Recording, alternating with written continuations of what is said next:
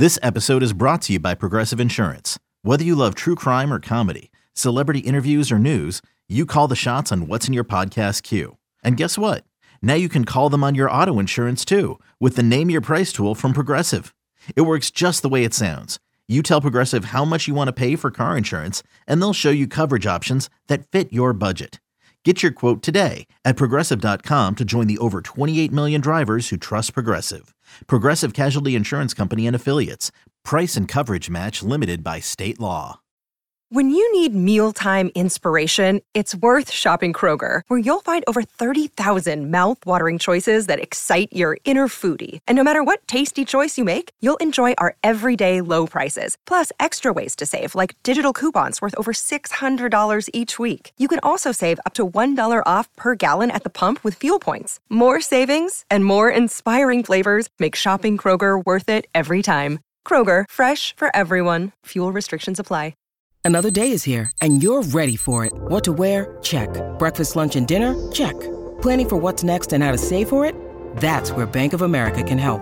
For your financial to-dos, Bank of America has experts ready to help get you closer to your goals. Get started at one of our local financial centers or 24/7 in our mobile banking app. Find a location near you at bankofamerica.com/talktous. What would you like the power to do? Mobile banking requires downloading the app and is only available for select devices. Message and data rates may apply. Bank of America N.A., member FDIC. We're back to John Lyons on WEEI.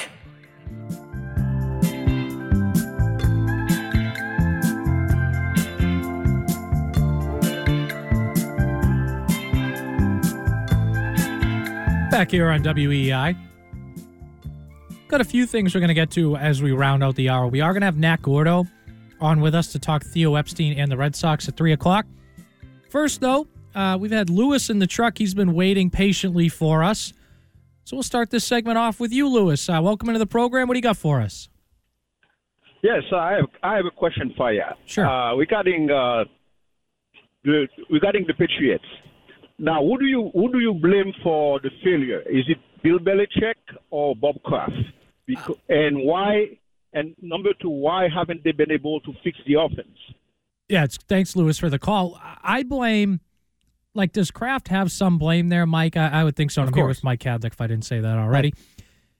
But look, the Patriots believe it was all Bill's fault. Mm-hmm. And I had a Twitter thread about this a couple weeks ago. But there have been reports out there where they're going to empower scouts more. Yeah. Mac Jones was at Gerard Mayo's press conference. They promoted one of it. So they seem to believe it was all Bill's fault. And look, for the state of the offense, I think Bill deserves the vast majority of the blame. Sure. He's in charge of personnel. The personnel was bad. He put Patricia and Judge in charge of the offense. That was a failure. So, look, does Kraft maybe deserve some blame? Yeah, okay, maybe. But I think I look that's a Bill thing. Yeah. Just like I would give him credit when they innovated their offense over the year and they were so good, I think he deserves blame for the way the offense was the last 2 years. I think Belichick deserves blame for the actual product on the field. I think Kraft deserves the blame for not actually getting Belichick out sooner, if you will. Because I just think, and I look back at the Brady versus Bill thing, and I'm not going to sit here and say who's more... Kadlick, it was all Tom. That's what I mean. It was all Tom. I'm not going to do that because I think they both had, a certain percentage, whatever. It was both of them. Remember, it's reasonable radio, 1 to 4 p.m. But Brady would have lasted longer, and I didn't think that was actually going to happen. And I think right now, if the both of them were still here, I think they'd probably still be here. My point being is that you probably should have stuck by Brady more than Bill because, long story short, Belichick only lasted one season longer here than Brady would have. Yeah, and I think, though, at the time, and maybe you and I would have believed that Brady would play at least 45 and play well. I think it was understandable that they didn't believe that because no one had done it. But, yeah, to the caller's question, I put more blame on Belichick for that. Just like I put credit to him for how well their defense played. We did have a texter from the 774, Kadlick, any Billy O news, which is referencing the rumors that Ohio State offensive coordinator, formerly Patriots offensive coordinator, Bill O'Brien, is close to, and this was reported by Kevin Stone of the New England Football Journal. Our guy, Kev. Yeah, in talks to become the head coach at Boston College after Jeff Halfley left. Yeah. Any update on that, Mike? Any insight? It sounds like that's where this thing is going, right? And O'Brien obviously was here last year, comes back as OC after about 10 years elsewhere. Yep. Coached at the college level before. He was the head coach at Penn State, obviously.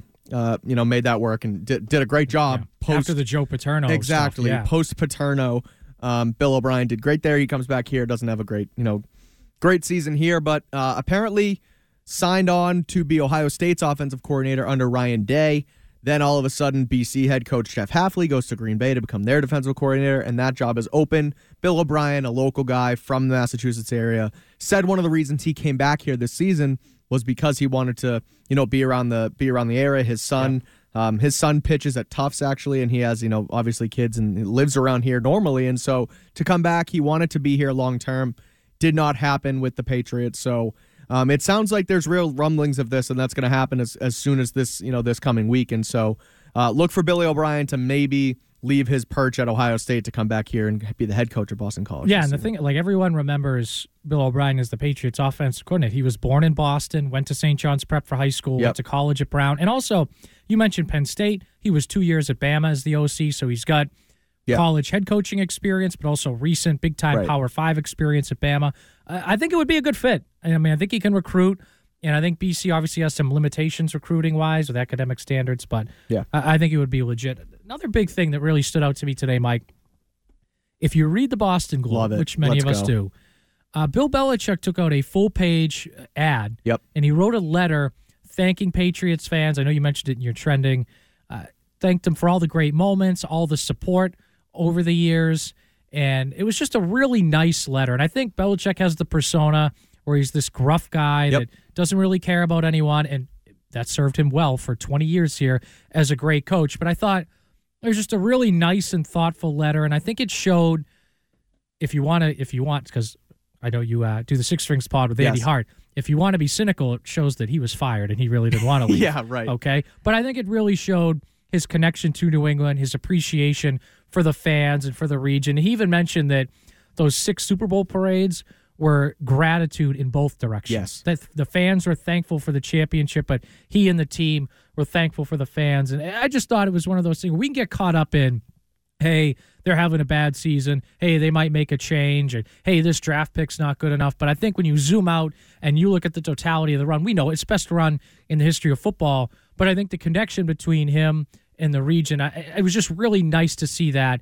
in this letter today. It was awesome. And obviously, I thought the funny part was him saying that, you might have loved my fashion sense. You also probably just tolerated my press conferences. Or the letters of critiques and suggestions. I like that he, added some of those in there, because it's one thing to have a PR assistant or a guy write a thoughtful letter like this, and that's what it was, and I'm sure he had involvement in it and whatever. I'm not saying that, he just handed it off to a communications guy, but to have those little, jabs and things in there was pretty cool, and it's clear, he is gruff, and he is Bill Belichick, and he does, go to the podium and sometimes just snort at you. Yeah, and, even when you mention the fans, he's like, well, we're just kind of focused on ourselves.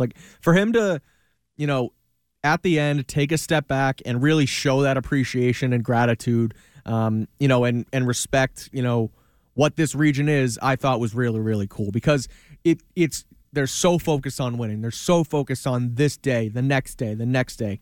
Do what you got to do to win this day, and then we can focus on the next one. And Super Bowl driven, but really next day driven, and you really only saw Belichick, smile and throw up the trophy and no days off. That was all during those parades, because they actually accomplished the final goal. Yeah, that was the culmination. Yeah, and for him to mention that so many times in this, the parades in Boston and the 6 championships and you guys, sitting through the cold and stuff like that, I just thought it was he really did see us in those stands, and he really did understand, what he meant and what this whole thing meant to this city and this region for the last 20 years. Yeah, and I think, look, the Patriots over the last 20 years have really gobbled up their fair share of pink hat and fair weather fans. Course. But I think Belichick knows that the core of Patriots fans, and I would say Boston sports fans in general, are really intelligent fans. And yes, they have high standards, and we see with a lot of our callers, right?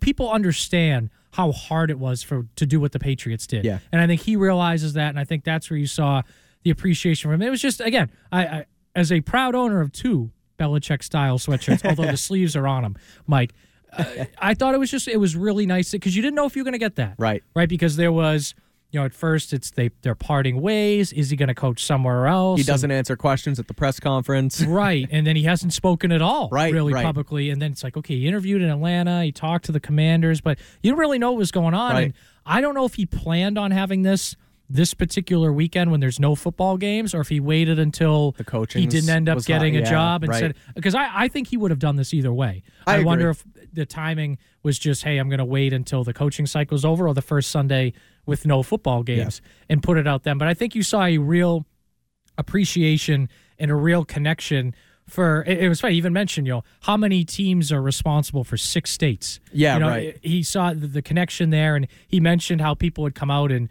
really hot training camp practices all the way through snow and wind and rain and playoff games. So I think there was a real appreciation there, Mike, and I think maybe over the years he didn't always express it, and a lot of because he's just driven to the next day. Right. But I think what we read today in the Boston Globe, I really do believe is how he really felt 100%. About the region and the fans all along. Yeah, it was again that step back, and for him to say one of the lines I love too, and I'm reading it in front of me, is like, the 6 times you packed Boston by the millions for parades that were truly a two-way expression of gratitude.